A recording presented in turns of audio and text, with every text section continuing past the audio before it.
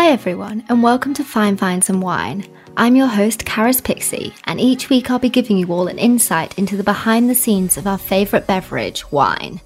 I'd love for you to use this podcast platform as a winery guide for your next weekend away, exploring everything Australia has to offer. You never know, you might discover a new spot or two to visit. I acknowledge the Cadigal and the Djuri peoples, traditional custodians of the land that we recorded today's podcast episode on. I pay my respects to the elders past, present and emerging, for they hold the memories, the traditions, the culture and hopes of Aboriginal and Torres Strait Islander peoples across the nation. On this week's episode of Fine Vines and Wine, I'm joined by Mitchell Taylor, Managing Director and third-generation winemaker at Taylor's. Thank you so much for joining me today. How has your week been? Oh, the week's been great. Very busy, running around the country finally, apart from amazing. Melbourne. But all very good, thanks. Oh, amazing. Yeah, I was meant to go to Melbourne last weekend, but yeah, unfortunately didn't go. So we'll have to try and go next time. So I'm just going to jump straight into the questions. How long have you been working in wine for? Yeah, I've been working in wine ever since I was a little kid. In fact, I remember working for 40 cents a day on the bottling line at Taylor's. Yeah. So, and when I worked all day, I can remember it was on the end of the bottling line. I was putting the caps on the big flagons of sherry at the time. But I actually then, after my first day's work, gave 20 cents of it to my mum for lodging. So she was pleased that I didn't forget the family that helped me get there. So, yeah, I've grown up around the winery as a young boy, did a lot of picking over the school holidays at vintage time. Always loved being in and around it, seeing my father, build a business from its early days. Yeah. But also always was told to go out and make my own way in the world. And while the wine business is a good business, I always remember the time when I first saw my father almost close to tears. Yeah. As we were going through the vineyard and there were chainsaws and we were cutting off the chainsaws of these beautiful old vines of Cabernet and Shiraz, and we were grafting them over to a new white variety at the time called Chardonnay that had just basically arrived in Australia. And I said, And I said, Dad, why are you doing this? And he said, just remember one thing, son. We're not in the wine business, we're in the fashion business. And Yes. I'll always remember that one from the early days. Oh, no, definitely. Yeah, I kind of feel like, I guess, yeah, as a winemaker, you'd have to see what's popular at the moment. So like when Rosé was really popular and then Chardonnay took a dip. And I think Chardonnay's coming back again now, which is good because they did take a big sort of dip. Yeah, and which that's quite exciting for us as winemakers because we understand it's a quality grape and there are a lot of things you can do with it in the winery. And we've had probably, again, on the fashion side with Sauvignon Blanc, we've had a lot of it coming in, but now the market, again, being a fashion industry, I think people are starting to say, you know what, there's more to white wine than just, glasses of Sauvignon Blanc.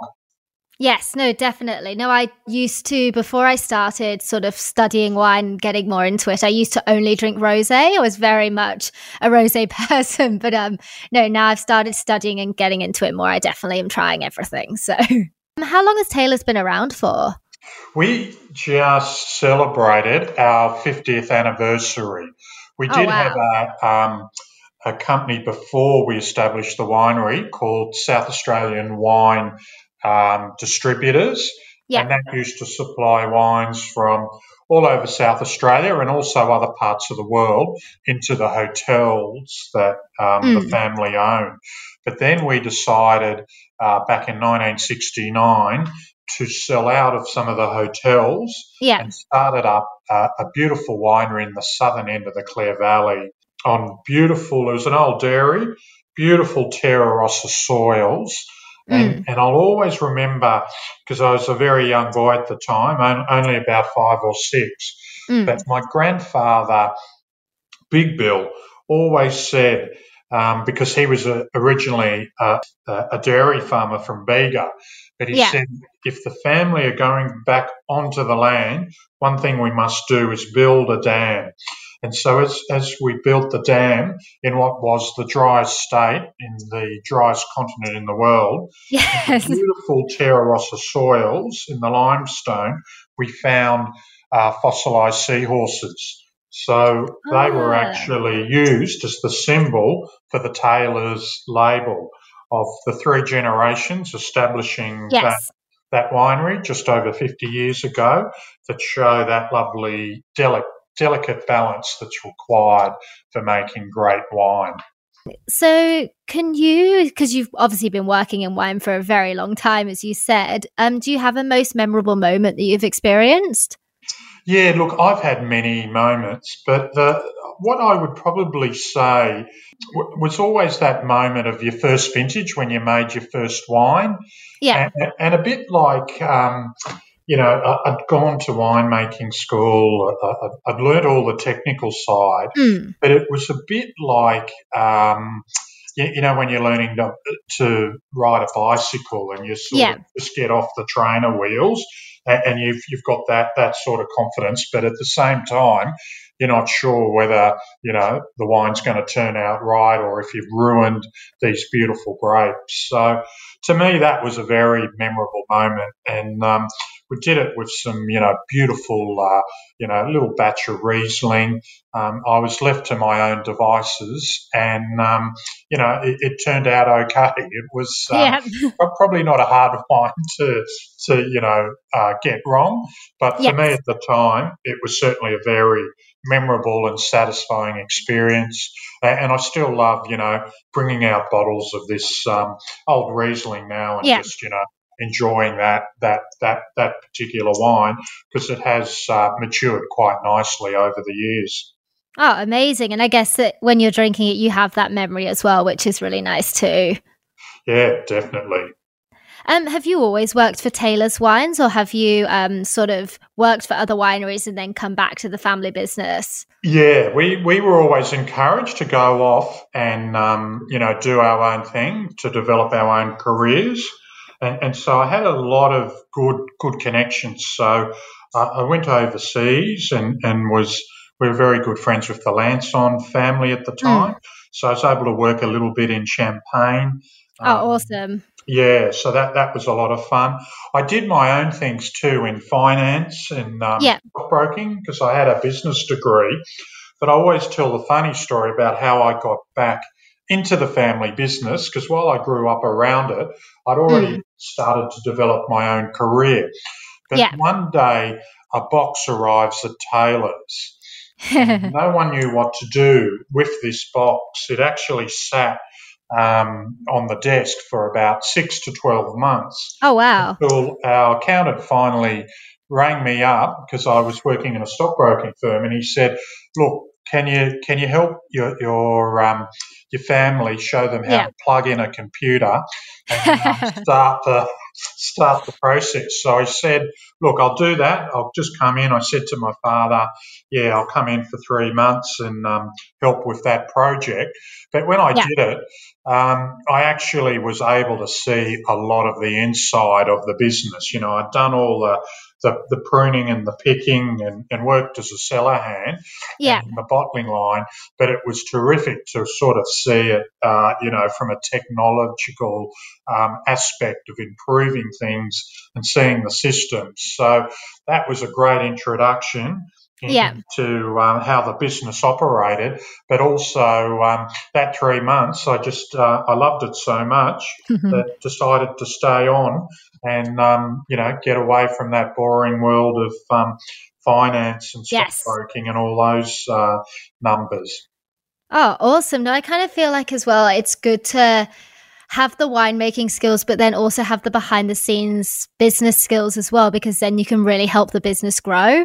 Yeah, definitely. And always been one of those areas that, I've really loved about the business in that you can see, what's it like to start off by planning a vineyard, but then getting the concept right all the way through. So you're able to watch a consumer enjoy your passion and your labour that started several years ago, but watch them enjoy the wine while they're sitting, on the other side of the world in a beautiful restaurant. So I've always loved that value-added component and the complexity of the wine industry because, we are farmers, we are winemakers, we are marketers, we are manufacturers, we are exporters. So it really does challenge you in many, many different areas of business and winemaking. Yeah, definitely. No, I can definitely see that. Going back to the Taylor's label and the seahorse design, I saw recently on your Instagram that you're a part of the initiative CB&B. Can you tell me a little bit more about that? Yeah, that's a great initiative that we've kicked off with the family and the team at Taylor's, where we really have always loved, the seahorse emblem, but also we're very passionate about my father, brothers, and the whole family about growing up around in Australia, around the harbours and the beaches, and so we've been really with our environmental responsibility. We've really looked at the impact that some of these endangered species have. And we've always loved the seahorse because it's such a delicate, beautiful fish at the bottom of the food chain, but it is also the slowest fish. And as all the seagrass, and we damage the habitat through anchors and moving in, the seahorse is getting a bit exposed. So it is on the endangered list. So we thought it would be a great opportunity because as winemakers, we see the impact of climate change. Yes. We notice that our vintages are getting earlier each year. The windows to harvest grapes are getting shorter. But we also see the impact that's happening also in the oceans. So we wanted to, give back, look after, and have this initiative where quite cleverly, with people not being able to travel over the COVID period, we thought that they could book into a CB&B by giving a donation, book into one of these seahorse hotels, which are basically just big cages that we've set at the bottom of the harbours and rivers where the seahorses can actually get into these cages. They can breed. They don't have other fish eating them. And they also have a chance for the seagrass and all the seaweed to grow in around them so they can camouflage and prosper. And we just launched about 18 of these hotels with the initiative on CB&B, and it's really exciting to see that the seahorses are already in the hotels and are starting to breed. So it's a lovely thing that we've teamed up with the people at SIMS, the Sydney Institute of Marine Science, and it's really an exciting initiative for the family and the business that we're doing at Taylor's Wines. Oh, definitely. How did you get involved in that? Did they reach out to you, or was it sort of a combined approach? I was lucky enough to come across SIMS one night. I went out with a group of friends where we watched them tagging, of all things, bull sharks in Sydney Harbour. And we saw them tag about 3 bull sharks. But I got to meet all the scientists and I talked to them about how they were doing this to preserve the sharks, and so they were tracking them where they were. But also it enabled me to talk to them about all the initiatives that they're doing. And I naturally said, well, look, I've always been a big fan of the seahorse because it's the emblem and the good luck symbol of starting our family business. Yes. So then they started to tell me about the exciting initiatives that they're wanting to do, but they also said, from lack of funding, you've just got to be concerned that the seahorse might not always be with us. So when I heard that, I talked to the family and the team at Taylor's, and we all thought it was a natural fit for where we wanted to go. Oh, no, definitely. No, it sounds great. I'll have to have a little bit more of a look into it. And I'll also link for everyone at the bottom of the bio so they can all see how they can help as well. Yeah, all you have to do is just go in, Yeah. cbnb.com.au, and we're trying to, we've raised about 20, 30,000. Every little Oh, bit wow. helps. And we've got a target of 150. So hopefully, as we're wanting to peel this project out around the world, so yeah, just it's an exciting project, and hopefully we can help the seahorses all around the globe. Oh, no, definitely. How much does it cost to install like one of the CB&B hotels? Each one costs the team roughly about $500. Oh, They do wow. several at a time. So that's why when anyone goes to the site, any little donation is, valuable. And then there are various layers. You can Yeah. buy cheaper rooms or you can get, a suite. But yeah, every little bit helps on what people can donate to what I believe is a very worthwhile cause. Oh, no, definitely. I agree. And I love the concept as well. It's such a great idea. I guess that leads into one of my questions about sustainability, which I saw on your website that you're very passionate about. Yeah. What goes into creating a successful and sustainable wine business, and why is sustainability so important to Taylor's? Yeah, it's because we are the third generation family business. Yeah. It really is in our DNA. My father Bill always said, you're in charge now and Yeah. handed over the responsibility. But it's always been emphasised within our business that yeah, Mm. we want to be successful, but we want to hand the quality of our vineyards, the quality of our business back in better hands to the next generation than Yeah. what the previous one received it. And so what we've done is also become quite innovative in this space. And I'm really proud of the team where we actually, from cradle to grave, Mm. created the world's first carbon neutral wine, which Oh, was wow. it was our 80 acres wine range, which was from some of our original vineyards over Mm. 50 years ago, where we measured the footprint all the way from the start of making the wine in growing the grapes all the way to the end when we transport it over to the other side of the world for Yeah. consumption. So we covered our carbon footprint, and I'm really excited to say that we've also just recently signed up to science-based targets. So by Okay. 2030, we really want to reduce significantly our total carbon footprint across the entire business. Oh no, wow, that's amazing. And that congratulations on the carbon neutral wine as well. This might be a stupid question, but with the carbon neutral wine, is that also you're looking at the winemaking process as well? Yes, definitely. What we're looking at is how much carbon, because fermenting a wine produces quite a lot of carbon Yes. dioxide. You've got to watch it in the actual winemaking process that you don't get too much that accumulates within the winery, because it Mm. can be very dangerous because it falls to the bottom of the ground. So you don't want to Yeah. be put in a pocket of it. And what we've discovered through the whole process is when we've measured that, we've looked to offset by doing various activities within our vineyard. So, Okay.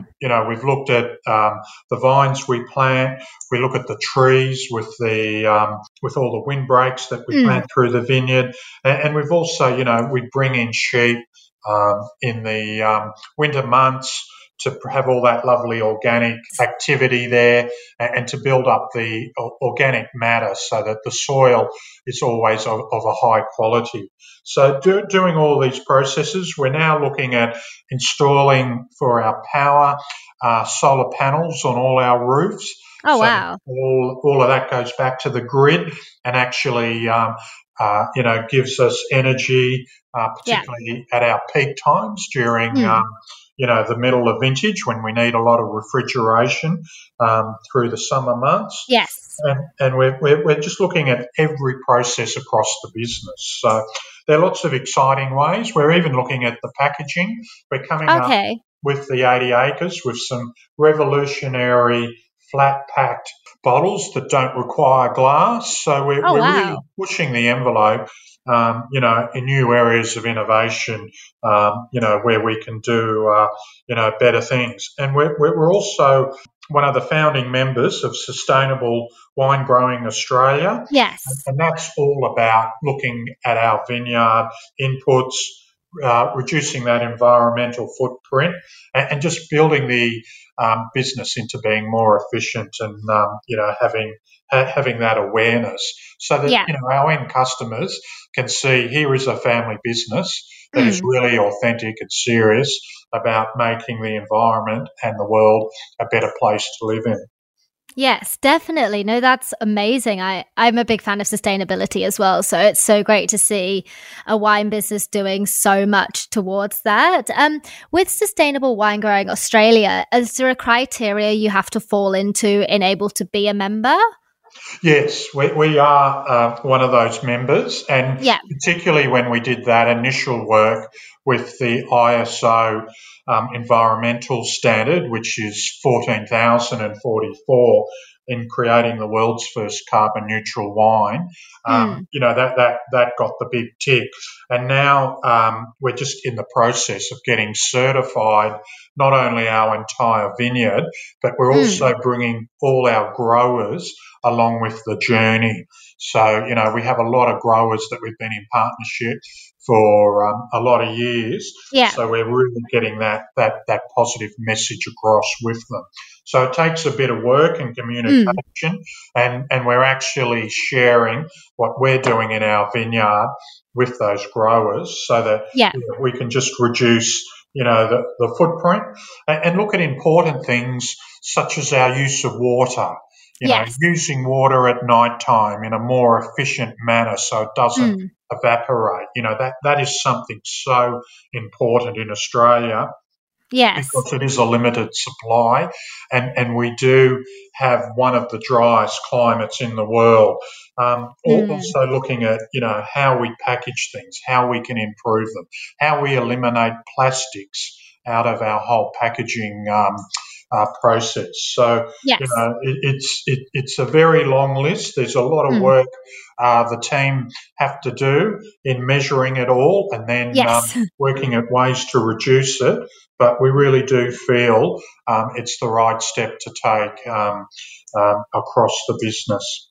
So in order to be certified sustainable, is it like similar to being certified organic? Is it kind of held in that regard? It is, but it's more related to your efficiencies and your environmental footprint. And there's quite a thorough procedure. I sit on the board of Wine Australia, and we've just got Sustainable Wine Growing Australia up and running with the Australian Wine Research Institute. And so we're just going through at the moment with all the details. So it is a very rigorous mapping situation where they look at everything from the inputs to the outputs of what you're using in the vineyards. So there's quite a lot of detail to it. And then they come through, look at your practices, look at what you're currently doing, and look at ways where you're reducing it and then getting certified. So with a bit of luck, we were one of the first to become members.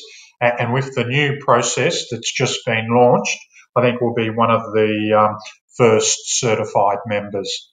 Oh, congratulations. That's amazing. It sounds like you're doing so much to sort of... Oh, thank you. Yeah, it's a great teamwork, to do this because it does take a lot of dedication and energy in getting it right. Oh, no, definitely. I can definitely imagine it does. There would be so many small things to consider. Going back to when you were talking about the vintage season, how did this year's vintage season go? And are there any releases that we should be getting excited about? Yeah, this one is very exciting. It's only early days, but 2021, really, we had ideal ripening conditions. Up in the Clare Valley, it was a little dry, but with that dryness, the drought didn't quite break for us. But we got great flavours, great intensity, and some of the best colours I've seen for many, many years. Oh, amazing. I think this might be up there with probably our best 3 or 4 vintages that I've ever seen the business make.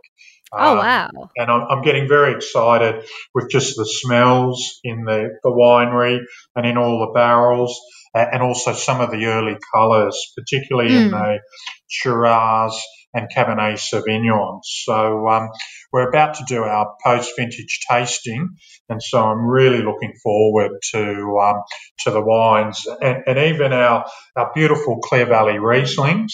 We're getting ready to release them in the next couple of months because the aromatic lift and the characteristics look sensational at this stage. Oh, amazing. No, I can't wait. That sounds so exciting. Do you have any other exciting releases that are actually coming this year? Yeah, we've just launched our new Masterstroke range. Yes. And one that I'm so excited about is our 2016 Masterstroke Cabernet Shiraz blend. Yes. And it's a classic Australian blend, and we've really brought the best grapes from our oldest vines on the Taylor's estate property and really blended what I consider to be Bordeaux's #1 variety in Cabernet with the Rhone Valley's premium grape variety in Shiraz, and really fleshing it out to make a lovely, smooth, exceptional red blend. And everywhere I've showed it, everyone's agreed. They've really loved it. And it's one of those wines, even when you're tasting it, it's just got so much flavour. It's got so much elegance and very velvety that, it's very hard to even spit out a bit if you're tasting it. So it's a great one to have with a meal. And we've also, in that range, released a straight Cabernet from Coonawarra for the first time because we've got great growers down there. And also we've just purchased a new vineyard in the Rattenbully area, just near Coonawarra. So we're really excited by that fruit. And then we've got a lovely McLaren Vale Shiraz also in the Masterstroke range. So they're the ones we've just released, but really exciting to see the positive reaction to those wines. No, definitely. I was lucky enough to come to the Taylor's wine dinner a couple of weeks ago. I'm trying to remember when it was. Was it a couple of weeks ago?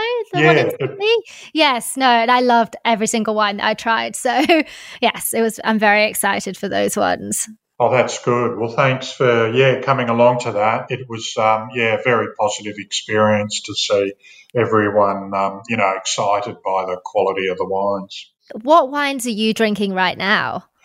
Well, right now I'm actually love the the lighter Rieslings that are just coming through. So in the middle of the day, particularly on the weekend, they're just gorgeous and beautiful. But now that it's just warming up a little bit, all of a sudden at night time with a bit of nice red meat. I'm now switching back to some aged St Andrews Cabernet Sauvignon. I'm a bit lucky. I can select from the family cellar. So been enjoying some 2010s that are still drinking beautifully. Oh, wow. And also some of the ones that are a little bit younger than that. Oh, amazing. No, I'd love to be able to tap into a family cellar. That would be amazing. Yeah, always handy. We always find an excuse just to continually check these wines. Oh, no, definitely. No, before this podcast, I had a lot of wines that I needed to put into my wine fridge. And I think I've got 140 bottles, which I'm sure is nowhere near as many as you have. No, but that's not a bad effort. And, you want to look after all those 140 and bring them out for special occasions. And Yes. that's a good little working cellar, and you keep rolling it through. It's, it does really pay just to have a bit of age on some of these wines. Do you have a favourite food and wine pairing? I really do. Look, when I'm lucky enough to be out, in some nice restaurants, I have two things that I always go for. And I just love oysters, and I think the quality of Australian oysters are fantastic. So to have them with a Clare Valley Riesling, to me, on a beautiful day, that's just a match made in heaven. Particularly, I find if you've got a selection of different oysters, which I like, Riesling's always the best wine to have because it's got such lovely natural acidity that it really cleans the palate in between the different flavours of all the oysters. Yeah. And then the other one that I'm a sucker for, when it's on the restaurant menu, because we probably don't do enough of it at home, but I always jump for the duck. I'll always like the duck, and it's a beautiful, succulent bird to have. And of course, the Pinot Noir is perfect with duck. So they're probably my two favourite matches. But if I can't find a really good Pinot Noir, or if they're getting a bit expensive, like I do love, great Burgundy, and I do like, really good Pinot from the Yarra Valley, in which we make one. But if the Pinots are a little high, sometimes I'll even slip over and enjoy it with, a nice Grenache that has that beautiful, softness and richness. No, I'm a big fan of Grenache. I used to only sort of like lighter style reds, but I'm slowly getting into the heavier styles. And Grenache is beautiful. I love it. Yeah, gorgeous. And we're spoiled in the Clare Valley because we've still got some of the oldest Grenache vines that we love, but we also have good grower friends that are in McLaren Vale and the Barossa Valley. So we love experimenting with Grenache as an old variety that's making what I could call a fashionable comeback. When I was looking on your website, I saw that you were a founding member of Australia's First Families of Wine. What does this mean, and how do wine brands get involved? Yeah, that's it was a great initiative that we started off over 10 years ago.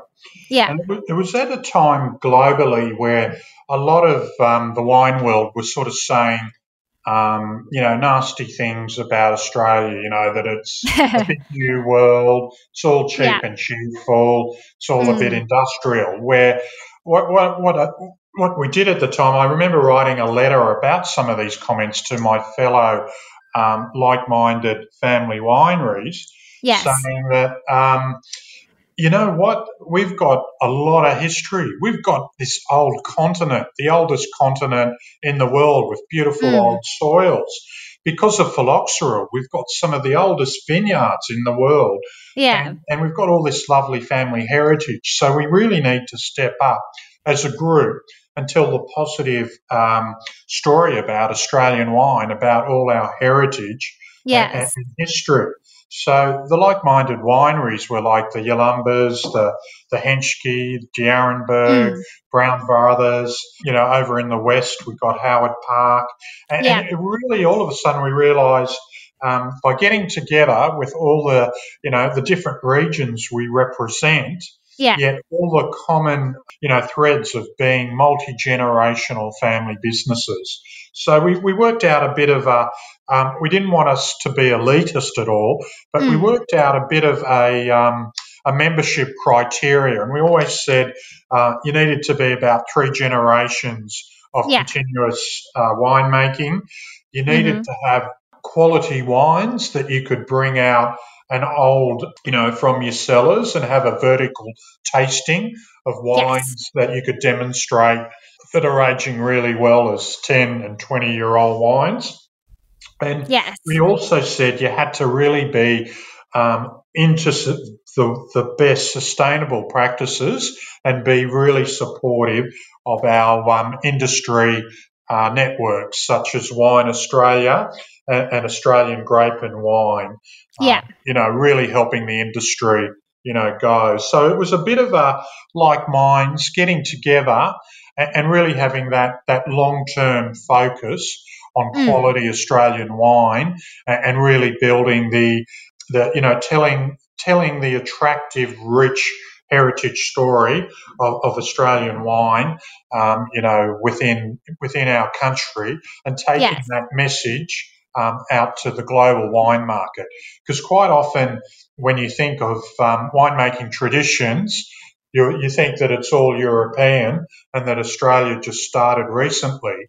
When you look at the details, and amongst our group, we have over 1,400 years of winemaking heritage between the members. So we're really excited by that.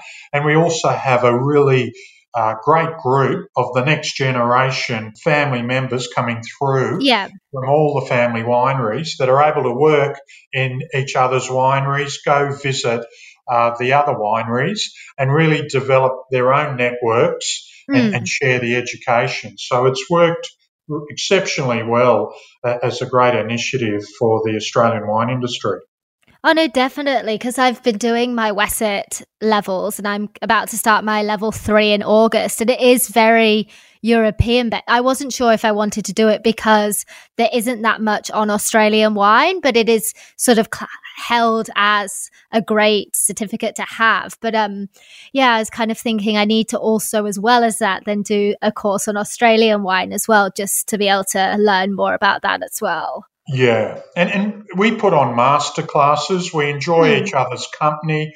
We travel not only to each other's wineries, but we travel globally and put on big events where we can tell the story of Australian wine in a really authentic manner by demonstrating, the quality of the Australian wine regions and the quality of our wines. Sort of, I guess this sort of leads in. What do you think the wine industry is seeing more or less of in 2021?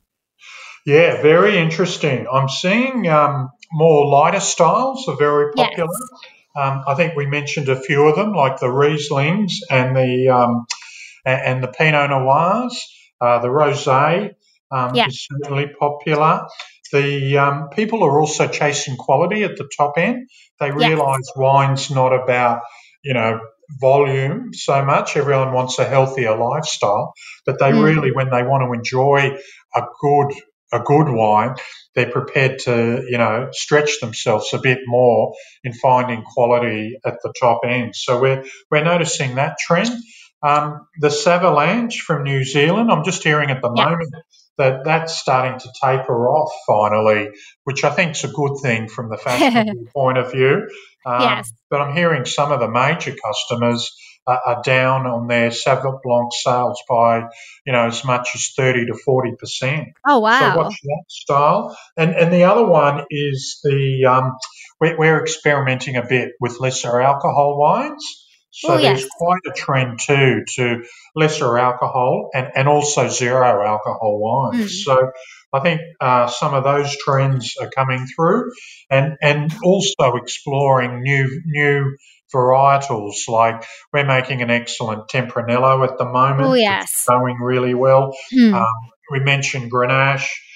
So I think, people are looking for the story of wines that are made with character and wines that really talk about the place where, they've been nurtured and developed and made. So I've tried a couple of non-alcoholic wines. I had someone on from Plus and Minus Wines, which is a non-alcoholic brand. And I feel because I remember maybe 4 or 5 years ago, I did a detox and the non-alcoholic options, there was like nothing there. But now if I was to do it, there are so many non-alcoholic wines on the market. There's so many options coming out. And it'll be interesting to follow that trend because I think the technology's improved a lot. So some of the early low alcohol wines tended to strip a lot of the flavours out of the wine. So now they're working out better filtration systems that are a bit more delicate on the fruit flavours of the wines. I'm excited to see all of the things that are going to be happening. On your website, you have a lot of different wine ranges. Can you tell me the main differences between them, and do you have a favourite range? Yeah, we make wines, for all different price points. So yes. Our promised land really is what we call the entry level. These are vibrant, fresh wines that are generally a bit lighter in style, but they're very food friendly wines. Then of course we have our what we call the estate range, which is really the traditional label that we started 50 years ago, and which the family are so proud of. With its recognition around Australia.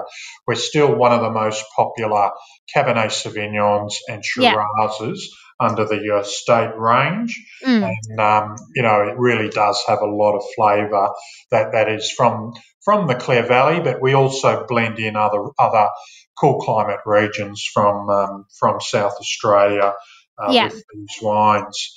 And then one that I was able to pioneer that I'm really proud of is our Jarraman range. Jarraman is the Aboriginal word for seahorses. And what we do with this range is we find a variety and we blend it with the best we've got in Clare Valley with another region. So we make a Jarraman Cabernet Sauvignon from Clare Valley and Coonawarra, and we do a Jarraman Shiraz from Clare Valley and McLaren Vale. So it's bringing those two regions together where 1 + 1 really adds to more than the parts of those two regions. Yeah.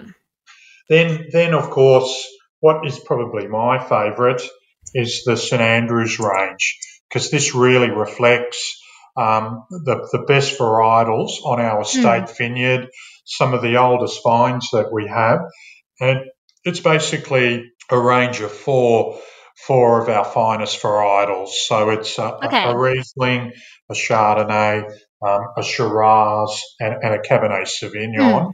And we really do give it the best Rolls Royce treatment, and it really is probably the one that I often take out to dinner parties and share with good friends.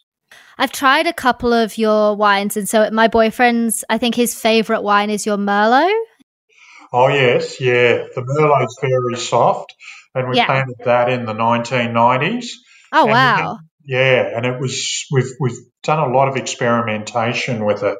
I remember in the early days when I first planted it and it wasn't yielding too well, a lot of people referred to it as, oh, that's Mitch's Merlot, It's a bit of a out there experiment, but as we've got to learn more about how to make good quality Merlot in the Clare Valley, it's really become quite a popular wine within our range. Yes, that's definitely his favourite one.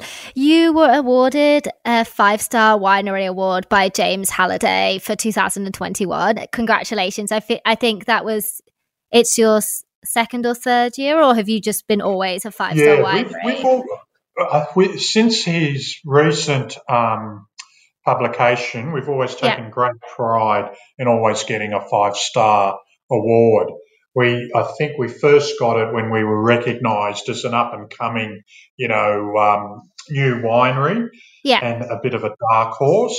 But, James has always been a big fan of Clare Valley wines and been a great supporter of not only our winery, but also Australia's First Families of Wine concept. So, we do take great pride in getting that high award because, as I say to the team, it's not about one win. It's always about the journey of continuous improvement across the entire chain of making wine, from vineyard to putting it in the bottles and to presenting it to our customers. So it is a thing that you never get right, but always something that you strive, to always improve. What do you think goes into creating a 5-star winery? Well, really, it all comes down to your passion, your purpose, the way you share that passion with your whole team, the Yeah. way you get everyone realising the things we do, but also the things we don't do. So we Yeah. don't take the shortcuts, and you never let those shortcuts creep into the business. Yeah. So we do develop partnerships, not only within, we've got great employees that are so passionate about what we do every day, but also it's our partners like our growers, our suppliers, Yeah. even our coopers. I've got the Vicard family that have been making the best oak barrels in cognac for over 150 years. We've got a really solid relationship with them. Over in Burgundy, we've got a great relationship with Louis Latour that have been making barrels prior to the French Revolution in Oh, wow. 1789. So we bring in some of the best barrels from Burgundy to make really exciting, Chardonnays and lighter style reds. So, it's those fanatical relationships that you have, together with being spoilt in the Clare Valley of being one of the most beautiful regions for making top quality wine. Yeah. Combining all of that together, it really does help you, create that high level of recognition. And we actually have been very proud of the fact that we've sent our wines all around the world, and we've managed to win major trophies and gold medals in some of the toughest wine competitions in the world. And wow. Had a great honour with our visionary Cabernet Sauvignon, the 2014 vintage, when at the Concours de Cabernets at the International Awards in France, we were selected as the world's best Cabernet Sauvignon. So it really was a great thing to share with the team. Very proud of that vision that my grandfather originally had, but to take out a big award like that on the world stage, it was a great thing for the Clare Valley, but also a great thing for the Australian wine industry. Yeah, no, definitely, because I feel like it would be amazing to be recognised overseas like that as well. So congratulations, that's amazing. Oh, thank you. So we're coming up to our last question. I just wanted to say thank you so much for taking time out of your busy schedule for joining me today. Pleasure, sure. So the last question is probably the hardest one. And I'm happy for you to do 2 different price points, because you did say that Taylor's ranges are different price points. But from Taylor's Wines, which would you take to a dinner party, a barbecue, and give as a gift? Yeah, well, I would recommend, I did say St Andrews is my favourite range. So if you're going to a good dinner party, while it does cost a little bit extra, it's well worth taking a bottle, because I'm sure your hosts and the guests will really appreciate it. And I think when people go to the trouble to organise a dinner party, you really do want something that goes, exceptionally well with the food. Yeah. For a barbecue, I really love our Jarraman range. So that's a lovely quality range. But you also have the blending of the 2 regions. So even with our Chardonnay, we blend Clare Valley Chardonnay with Margaret River. So you get the best of both worlds. So I find that wine and that range, a really good one for barbecues. The other range that's also good, of course, is our estate range, very popular, widely available. And what's very handy at the barbecue, particularly if it's a warm day, is we've got temperature sensors on the back labels of our wines. So it will tell you if it's getting too hot around the barbecue or you're outside, whether you can put your red wines in the fridge. And conversely, if you've just taken the estate wines out of the fridge, these temperature sensors will tell you whether you need to warm them up a bit too much, because they're probably a little bit too chilled from the fridge or straight from an ice bucket. Oh, wow. That's amazing. Yeah, and temperature is very important. There's a big difference between 4 degrees either way. So if you can hone in on the right temperature, it really does improve the quality sensory experience of tasting the wines. Oh, definitely. Just before you carry on to the last give as a gift, how does the temperature sensor work? Yeah, it's a great technology where they've got thermochromatic symbols in the label. Okay. So they have different colours, so they react to temperature, and you will notice when they're really dark, that means they're too cold, and when they get very pale and lighter, like a light green or a light pink, that means they've got a bit too warm. So yeah, it's a great technology we developed with our label makers, and it's a bit like if you can remember some of those mood T-shirts they used to use on people back in the 80s, where they actually change colour based on your body temperature. So it's using that thermochromatic technology. Oh no, that's amazing. That's incredible. I was like, wow, that sounds awesome. What would you give as a gift as well? Yeah, well, just as I was talking, I'd probably, if you want a special gift, I'd give a Visionary. Particularly the 2014 was the prize one, but they're consistently all very good, and they come in beautiful little boxes. And if you've got a gift that really is a bit of a stretch, and maybe get a lot of people to join in with it, but our legacy wine is absolutely sensational, and it is in a lovely gift where there's a sculpture piece. It's got rhodium seahorses on the outside. Rhodium is actually one of the rarest metals in the world, more rare than gold. And it's while it is for the wine lover the ultimate gift. And only very limited. Each one is numbered. Each one has a microchip over it, and when you release that microchip, it means it can't be copied or refilled, but it also means you can talk to us about what number bottle it is and about the experience of it. So, like, if you wanted a gift for a wine lover for a special anniversary or a wedding, or a milestone, birthday, like a 50th or a 60th, the legacy is really something special. How much is that one as well? Yeah, that retails for about $1,000. Okay. So it's right up there. We only make 1,000 bottles of it.